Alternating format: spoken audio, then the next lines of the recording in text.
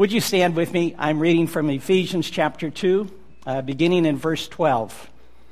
The picture here is that Paul was talking about the promises that were given to Israel, to Abraham and to Israel, and that through Christ, the rest of the world, the Gentiles, there's two categories of people in the world in one distinction, and that is you're a Jew or you're a Gentile. And if you're not a Jew here this morning, then you join me as a Gentile. But what happened in Christ is he joined the Jews and the Gentiles. So I'll give you some context to what I'm reading. In verse 12 it says, "Remember that you, as Gentiles, were at that time separated from Christ, excluded from the commonwealth of Israel, and strangers to the covenants of promise, having no hope and without God in the world. But now in Christ Jesus, you who formerly were far off have been brought near by the blood of Christ. For he himself is our peace, who made both groups into one and broke down the barrier of the dividing wall by abolishing in his flesh the enmity, which is the law of commandments contained in ordinances, so that in himself he might make the two, the Jew and the Gentile, into one new man, thus establishing peace, and might reconcile them both in one body to God through the cross, by it having put to death the enmity. And he came and preached peace to you who were far away, and peace to those who were near. For through him we both have our access into one Spirit to the Father. So then you are no longer strangers and aliens, but you are fellow citizens with the saints and are of God's household." Pray with me, please. Father, I want to thank you for what you've done for us in your Son, Jesus. I thank you, Jesus, for your willingness to offer yourself and your life and come and live among us and endure what you endured for us. What a demonstration of love. And there's no question you leave in our minds of how much you love us, how much you pursue us, what we mean to you. And Lord, we're just grateful for this morning, for the promises in your word, for what we'll be looking at today. And I just ask, Lord, that you would prompt in each of our hearts the message that each one of us needs. You know us, Lord. I just pray that you would meet with us. We're coming to you now, Lord, and ask, Lord, speak to us. Speak to me. We open ourselves to you today, Lord. May we draw close to you, and we thank you for that privilege in Jesus. Amen. Please be seated.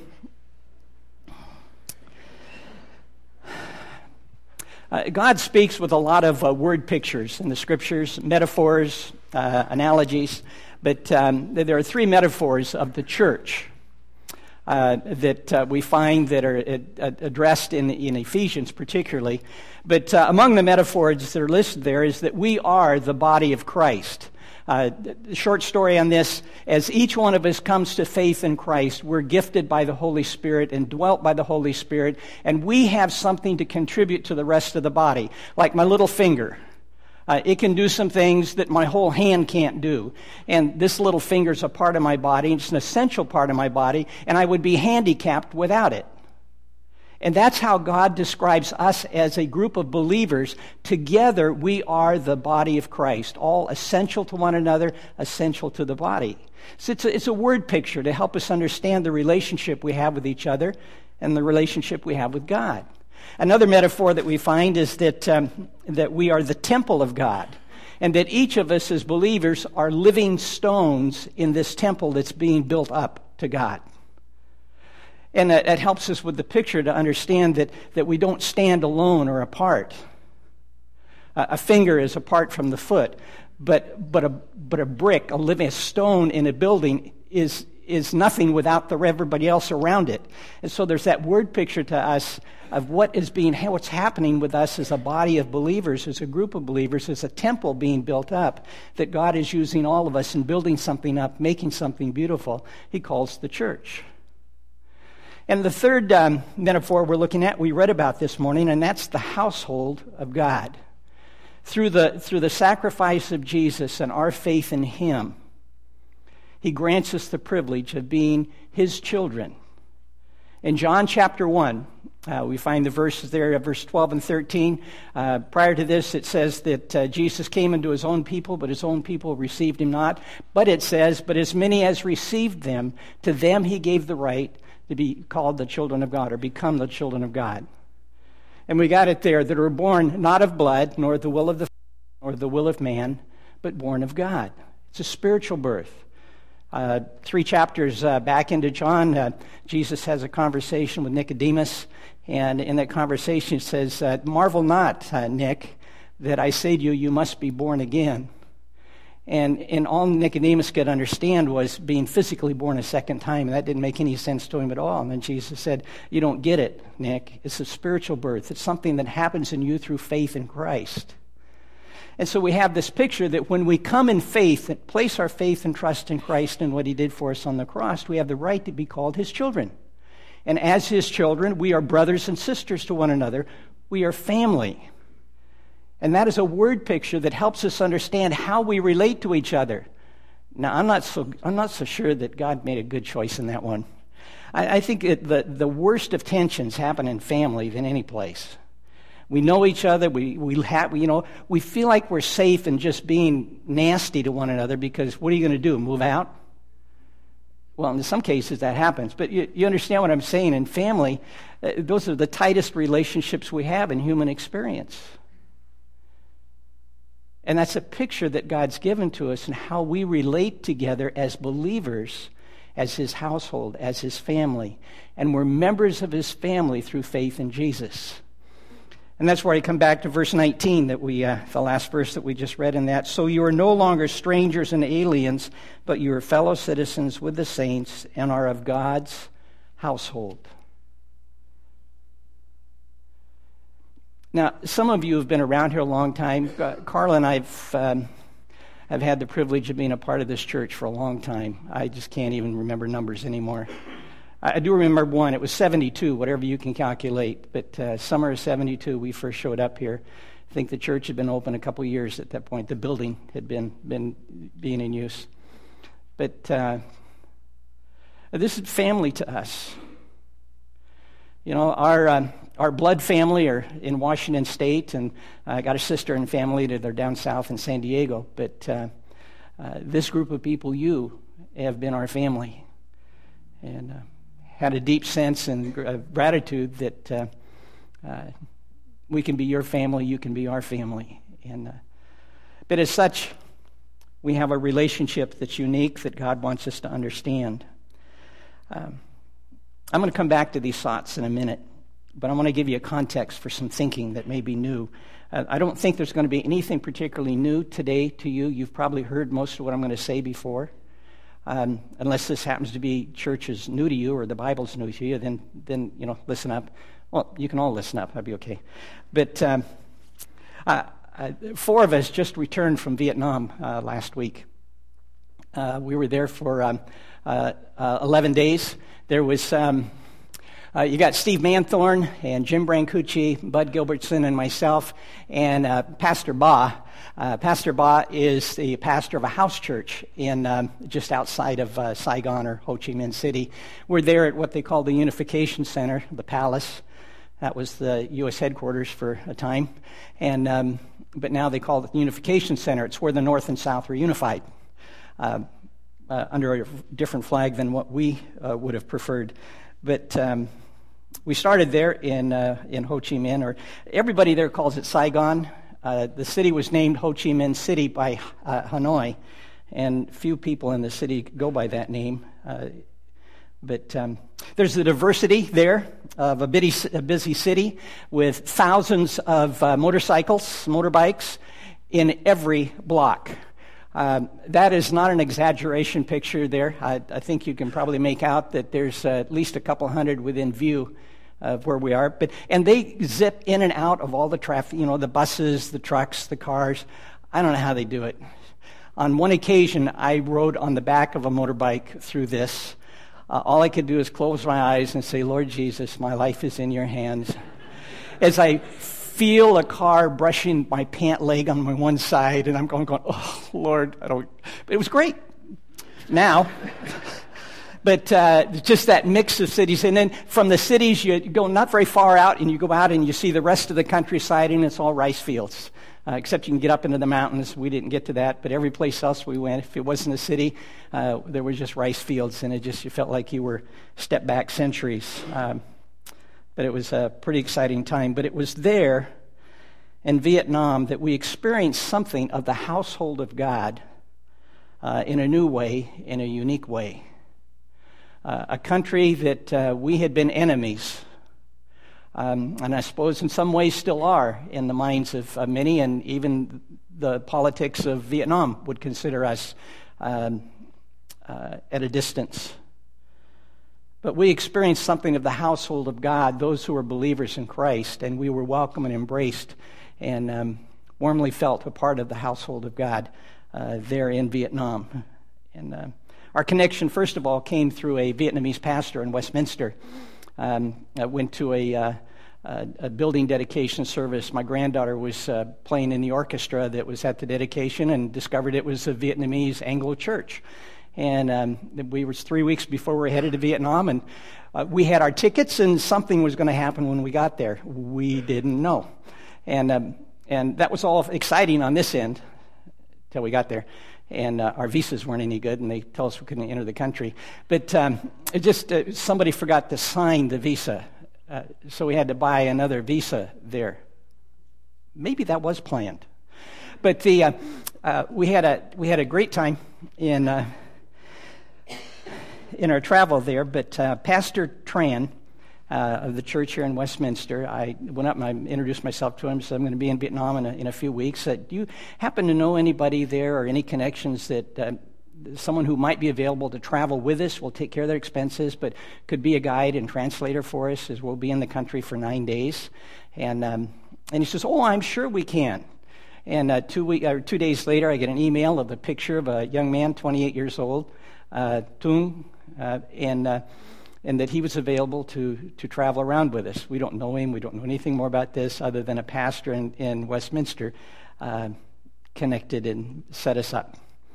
And, that was just part of the first connect. Well, Tung traveled with us the entire time we were in Vietnam. Tung is 28. If you happen to be in U.S. corporations of business and dealing with microchips and wafers, you may be talking to Tung on the telephone.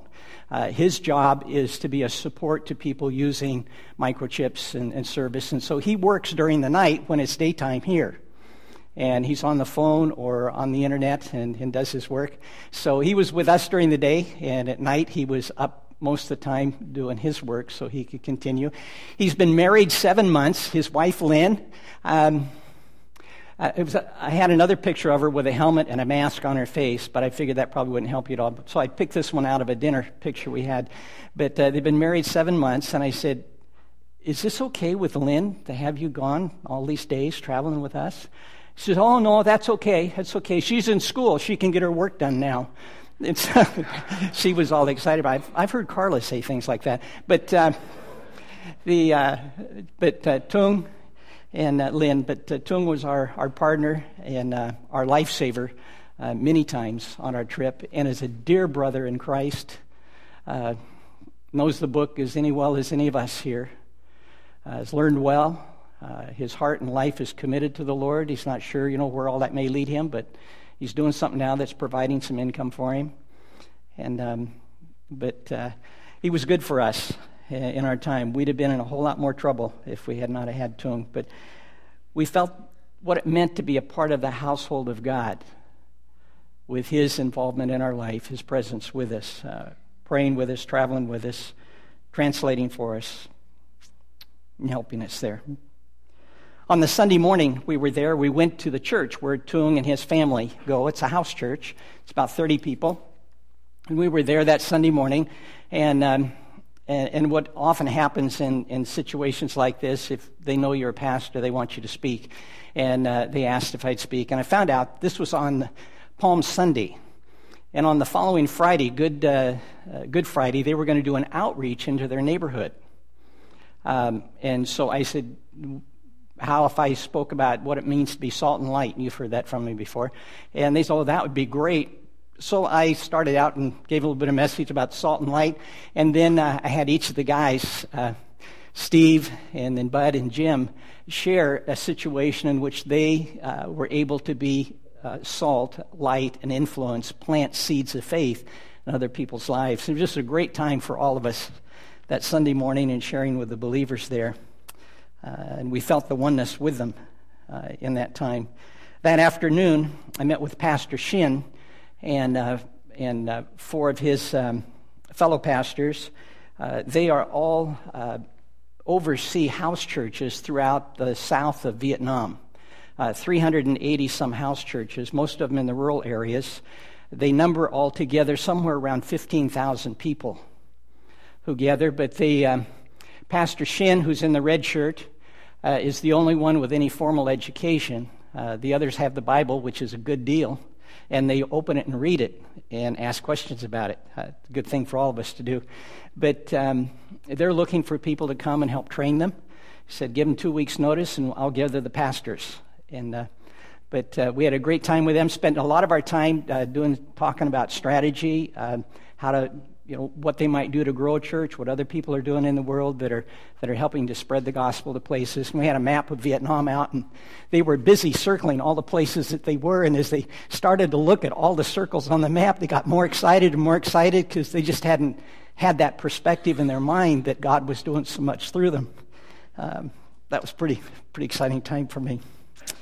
Then we met also a man. Now the guys will probably correct me on this. The spelling is P-H-U-C, and it's Phope. Is that close?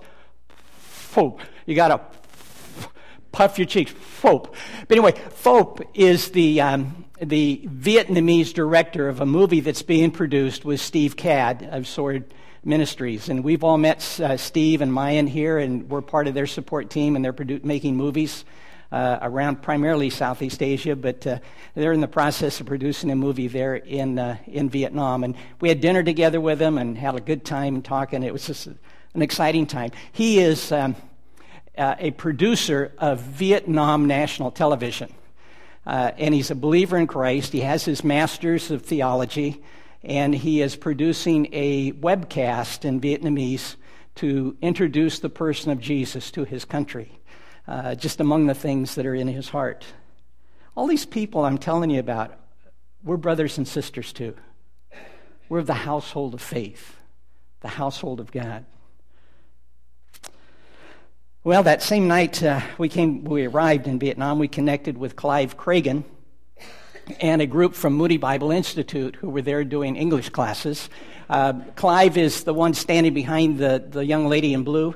That's Clive Cragen, and just to his right, on the far right side there, is Pastor Lowe from the city of Vinh Long, who connected us with an English class that we were able to participate in just the next night.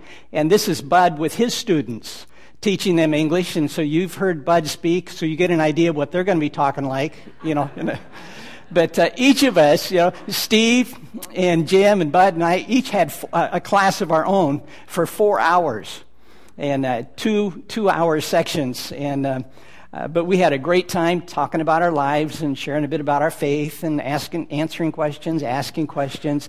Gave them some opportunity to practice their English. But the director of the school has invited us back anytime. Give us a day notice, and we'll get you into a class. Next time, come for 3 days. And so if we want to send teams of people or something to just speak English, you'd have an opportunity to plant seeds of faith in that context. But they all love Bud. This is good. And then I was going to say that the next day we met, or I guess the day before, we met Hian, who is a school teacher at this English school. And this is Hian and her father. Hian's in her late 20s and single, and as such, she's not allowed to meet with men without her father. It's kind of unique in the household of faith. But so we had lunch together there, and then we got together in the evening. Hian is one that Jay Bell met about 5 years ago. He was in the English school, and And he was sharing some of his faith, and that evening, he and her father told Jay they wanted to get together and talk. They were ready to listen. And Jay didn't catch it. Listen what? Want me to speak more English? Do you want, And it finally got the picture that she was ready to hear more about his faith and about Jesus. And so he talked about the design and a designer. And he said, we have a watch and you have a watchmaker. There's a motorbike right out here and you have a motorbike maker. And then he went and pulled a leaf off the tree and put it on the table. And her response was, uh-oh. She got the picture. There's a leaf. Who's the designer? And since that time, she has come to embrace the idea, the thought in her mind that there is a designer, a creator. And just last year, she went through the Gospel of John with Clive when he was there on 2 occasions with some teams. And I got the privilege while I was there to answer her question. You celebrate Easter. What is Easter? And I got to tell her the story and the cross and walk her through all of that. She's not going to make a decision without Dad. That's the process. But I also know that she'll go home and has already gone home and told Dad everything that I shared with her. And that's just pretty exciting times. And we've exchanged emails since. But those are just some of the household of faith that we met in Vietnam and some of the people that we met. We have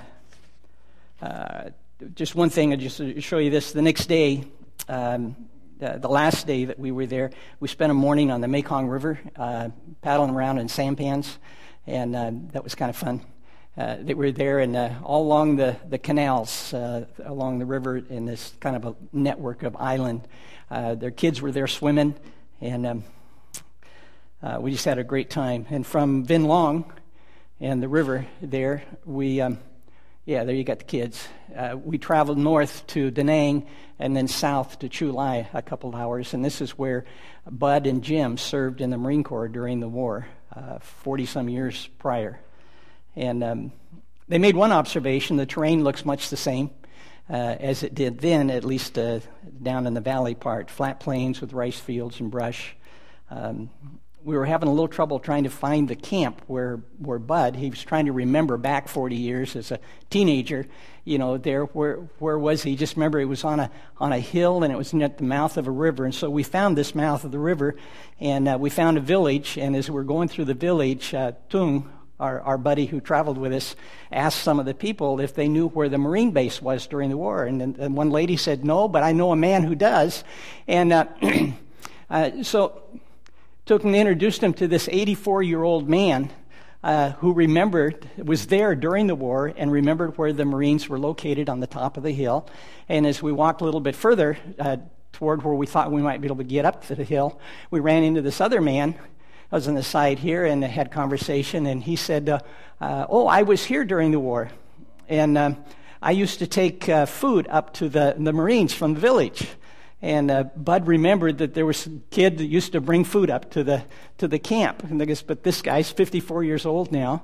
And he pointed out specifically where the camp was. And then we had a couple young guys show us where the trail was, and we trudged our way up through all the vegetation. And trying to find out, this was all bare, Bud remembered from there, but it's all overgrown now. And we found our way up the hill to the top, and at the top, it was fun watching Bud just look out and scan and ponder everything that he was back in the setting where his camp was and where he served. We were looking for the place where Jim served, and we drove down on the road and we found the entrance to the camp, the air base. And this is the air base that both Jim and Bud's units protected. And across the street was where Jim's camp was, but that's now a Vietnamese Army base and off limits, so we couldn't go in and trudge around there like we did with Bud. But we did find a bridge that Jim's team built, steel bridge, Marine Corps built, and still standing there 40-some years later. But I just give you a little feel of some of the things that we did and experienced while we were there. And back at the hotel there in Da Nang, you might guess Jim was invited into the kitchen. We were expressing our dismay with having rice and noodles every meal for 8 days. And I said, well, go in the kitchen and make something. And so He made us fried egg cheese sandwiches with no fish oil. Oh, that was so good. But anyway, now, I have said a lot of things to you to tell our stories, and you can say, was this a travel log this morning, Ed? Yes. But there's something I observed in all this context. I've been taking some classes by extension and online on multicultural ministry, cross-cultural context. And I'd already had some savvy as to the distinction between American culture and Asian culture, and there's some pretty vast differences. Obviously, the generalization is not true of everybody, but we experienced a whole lot of those differences. And I said, how do you as a family of believers get along with the kind of differences that exist in our cultures? And I was in a class this last week, actually in class, and we were talking about the cross-cultural context in other fields. And I said, I pastored at a church for 20 years, and it doesn't feel any different than what we're talking about here. We're about as different a people as anybody can get. It's like we all come from different cultures, and I can identify the cultures, how people think, how they do things, how they accomplish a task, how they plan or don't plan, all the kinds of cultural differences that exist between America and Asia exist in us as Caucasians. How do we function as the household of God with the kind of differences that exist among us? So I asked the question, how does a household function? And a couple of things I observed. One, it lives and acts together. Kind of hard to be a family and function as a family if you don't live under the same roof and house and act together, function together. You yield to one another. In a household in which one person gets their way in everything, it's a household, I can tell you, that's dysfunctional. I can tell you that it's a household that's full of anger and pain and hurt, and there's no peace there. I can tell you that. It's a household that honors one another, that respects one another and the differences of one another. I better keep going. I have so many stories to tell you. Sometime ask me about the taxi cab driver that added 100 kilometers to our meter and what the hotel manager did. Ask me sometime. Another thing that a household that functions together, it cares for one another. And I'll give you this quick story. Tung, the young man who traveled with us, makes $5,000 a year doing his job as a support personnel to microchip use. Of that $5,000 a year, he takes 2/3 of it, $3,500 or something like that, and gives it to his mother and father. His father, through illness, lost his eyesight. He's blind. He has no way to make an income. Mom, in their age, has no way to make an income. So Tung supports his mom and dad at $3,500 a year, leaving him $1,500 to live on with his wife. Now, to support Tung and Lynn's mom and dad invited them to live in their house, in a house in the back, and they can stay there at no cost, and we'll provide food for you. So, is that a household that cares for one another? And I'm going, we'd find a place to put mom and dad. I said, how in the world, what can we learn from our dear brothers and sisters, families of the household? What can we learn from them about what it means to care for a household? Well, it's also a household that functions together, engages its world. It doesn't live apart from its neighbors or the world it lives in. And I know that we don't know about this near as well as our brothers in Vietnam do. And I'd like you to think with me about our history. Vietnam, South Vietnam, North Vietnam. We're invited in by South Vietnam to stop the North Vietnamese from coming down. It wasn't so much the North Vietnamese, but communism that they wanted to stop. And so we got engaged in the war, and we're involved in the war. And you know the outcomes of all of that. But the bottom one outline is that the Vietnamese people, in one sense, got what they wanted. They were a united country again without foreign domination. The French dominated them for 100 years. But it's communism, and in their mind, that was better than the French. But it's just strange how they resolve what is there now. There were comments made by some people our guys heard, why did you desert us? There are a lot of things that were tension times that were struggles for us in our time there. But two things, just to show you. We were at the bus stop. This is the bus stop in Vinh Long, 2 hours south of Saigon. And we had to wait for the van to come, and it was going to take us to the hotel we were staying in. And the two guys out by the gate, you see them right over the back of the lady in the bicycle there. Jim went out there, and I don't know, did you go out there to check about renting a bike or something, or just out to talk with him? Anyway, just out there, went around and started talking with him, and they spoke English, discovered that they were both Viet Cong. I said, what's this U.S. Marine going to do here? I mean, I didn't know this till afterwards, and I'm going, they were both standing when Jim walked away. They waved. I'm going, how can this be? Something happened here. And Jim, in his sharing time at the church, made the statement. He said, I came as a teenager without God, and I've come back now as a believer in Christ, as I'm a believer, and I see through God's eyes and not man's eyes. And that was a cool comment, Jim. But and then at first night we got back from Vinh Long, we had dinner with Pastor Lowe. And there's Pastor Lowe and with Jim and Bud. And before dinner, I was in the lobby with Lowe. He speaks English very well. And he said, where are you going from here? And I said, Da Nang. He said, what are you going to do there? And he said, well, we're going to go south to Chu Lai, where our guy served in the Marine Corps during the war. And he says, I was born in Chu Lai. I said, really, when? He said, 1960. I said, then you were 6 or 7 when our guys were there. And he said, I was there then. And I said, what was that like? And he said, not good. He said, a Marine killed my uncle because he couldn't speak English and proved that he wasn't VC. And I'm thinking, we're going to have dinner together. And I told the guys what Lowe had told me before we went to dinner. I just said, I don't know if it'll come up in conversation. I don't know what it'll be with this. But Lowe was obviously still bore some feelings about that. And so everybody knew going into dinner, and conversation at dinner was just really cordial, very open, and talked about the times there. And in the whole course of that time of dialogue, there was healing that I observed that came to Lowe.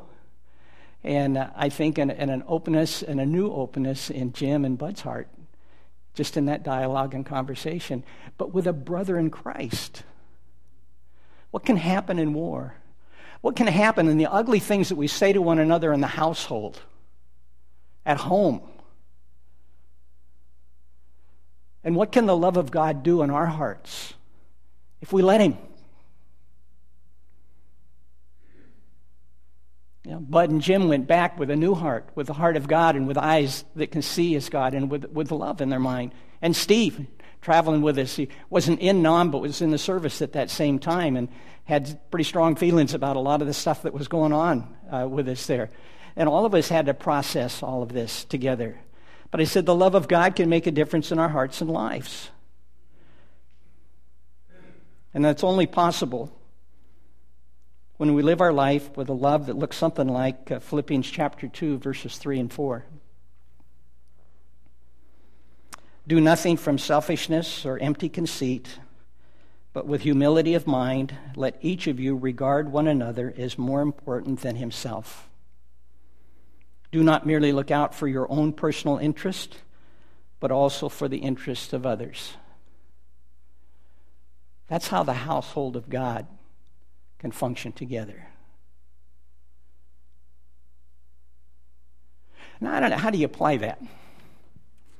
Do nothing from selfishness or empty conceit. If my spouse just wasn't so big and arrogant and self-centered and focused. I could live like that. Did you hear it? Did it make any difference to you? Well, what happened if I would act like that? Rather than sit here and lay a condition on my spouse or my kids or my parents. And I just began to function from a perspective of I am choosing, because of God's love and His grace and His mercy in my life, I'm choosing to look out for your interests over my own, to regard you as more important than what I want.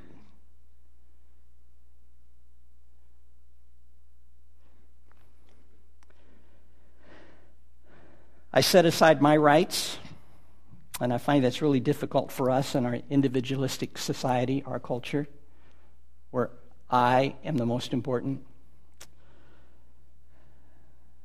That my perception is right and accurate always. And I'm right in my own eyes, and maybe somebody else's. I'm right about what's right and wrong. And if you don't agree with me, you don't understand. But if I disagree with you, can you show some interest in understanding where I'm coming from? Can you be gracious to me and ask me some questions about it? And maybe lead me in my thinking by the questions that you ask? And maybe even be open to hear that maybe there's something I've missed in my growing up and my perspective about life, about God, how I relate. Can I be gracious to my brothers and my sisters or to my family members? That I set aside myself and all that conceit, and with humility of mind regard somebody else as more important than me? I got nothing to defend. See, when we walk in Christ, we've been crucified with Him on the cross. It's no longer I who live, but Christ who lives in us if we allow Him. But it's a choice we make.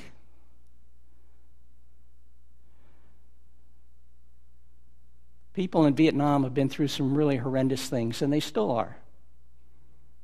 Our guys don't know this, but I got an email from Pastor Chin. Tung translated it, sent it on, forwarded it on to me. Got it Sunday morning, Easter Sunday morning, before I flew to Indiana. Said the local police in all of their house churches around the country arrested the pastor and forbade them to have an Easter service, and held him in custody through Sunday. That's new, because up till now, for the last 3 years, the door's been open more and more and more, but this just happened to him. And they have to live with that, and they have to live in relationship with the government. And how do you guard your heart from bitterness to the government or to somebody else, or to the things that are happening, or the difficulty, or, we're human beings. The only way we can live in relationship with one another is if we embrace these principles that Jesus taught. And I think a good number of you probably know what the next verse says in verse 5. Let this attitude or this mind be in you, which was also in Christ Jesus.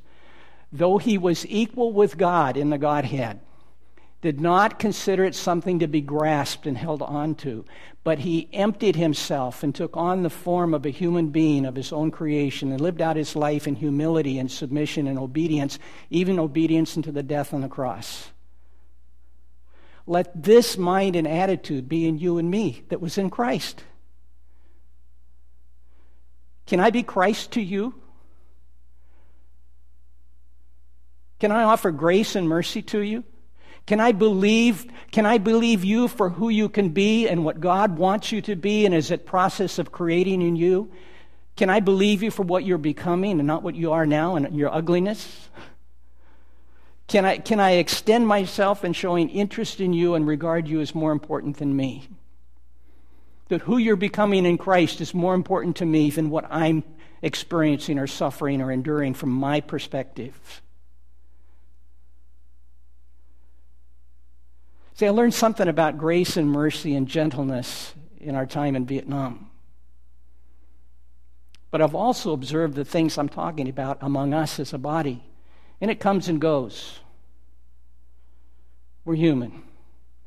I think that's why Jesus said, deny yourself and take up your cross daily.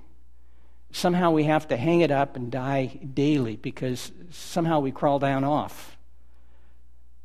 Present your bodies a living sacrifice. I'm alive, but I'm dead.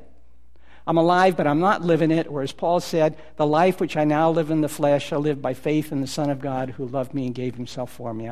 It's Christ who lives in me now. That sounds arrogant, as I said it out loud right now. I don't look like Christ very much, but I want to.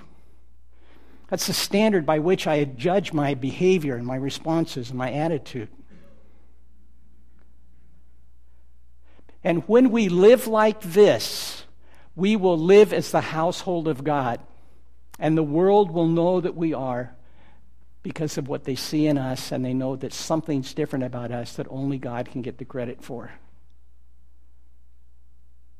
I had a whole bunch more, but I'm done because I'm going to let you out. I think you can't handle any more than what I just said.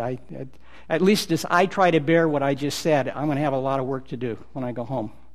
And pray with me. Father, I want to thank you for just your grace and your mercy in our lives. I thank you for regarding us as your children, as brothers and sisters to each other, as your sons and daughters. I thank you for all that you're teaching us in your word about how we're to live together and be family that honors you and acknowledges you and represents you in this world. And I'd ask, Lord, that you'd help us to apply this simple truth in our life today. To set ourselves aside, to regard others as more important than ourselves, to be interested in what others are thinking and doing and feeling and saying and not just our own. Help us, Lord, to practice that and to live that out this week. We yield ourselves to you in your Spirit. Move in us, Lord. We come in Jesus. Amen.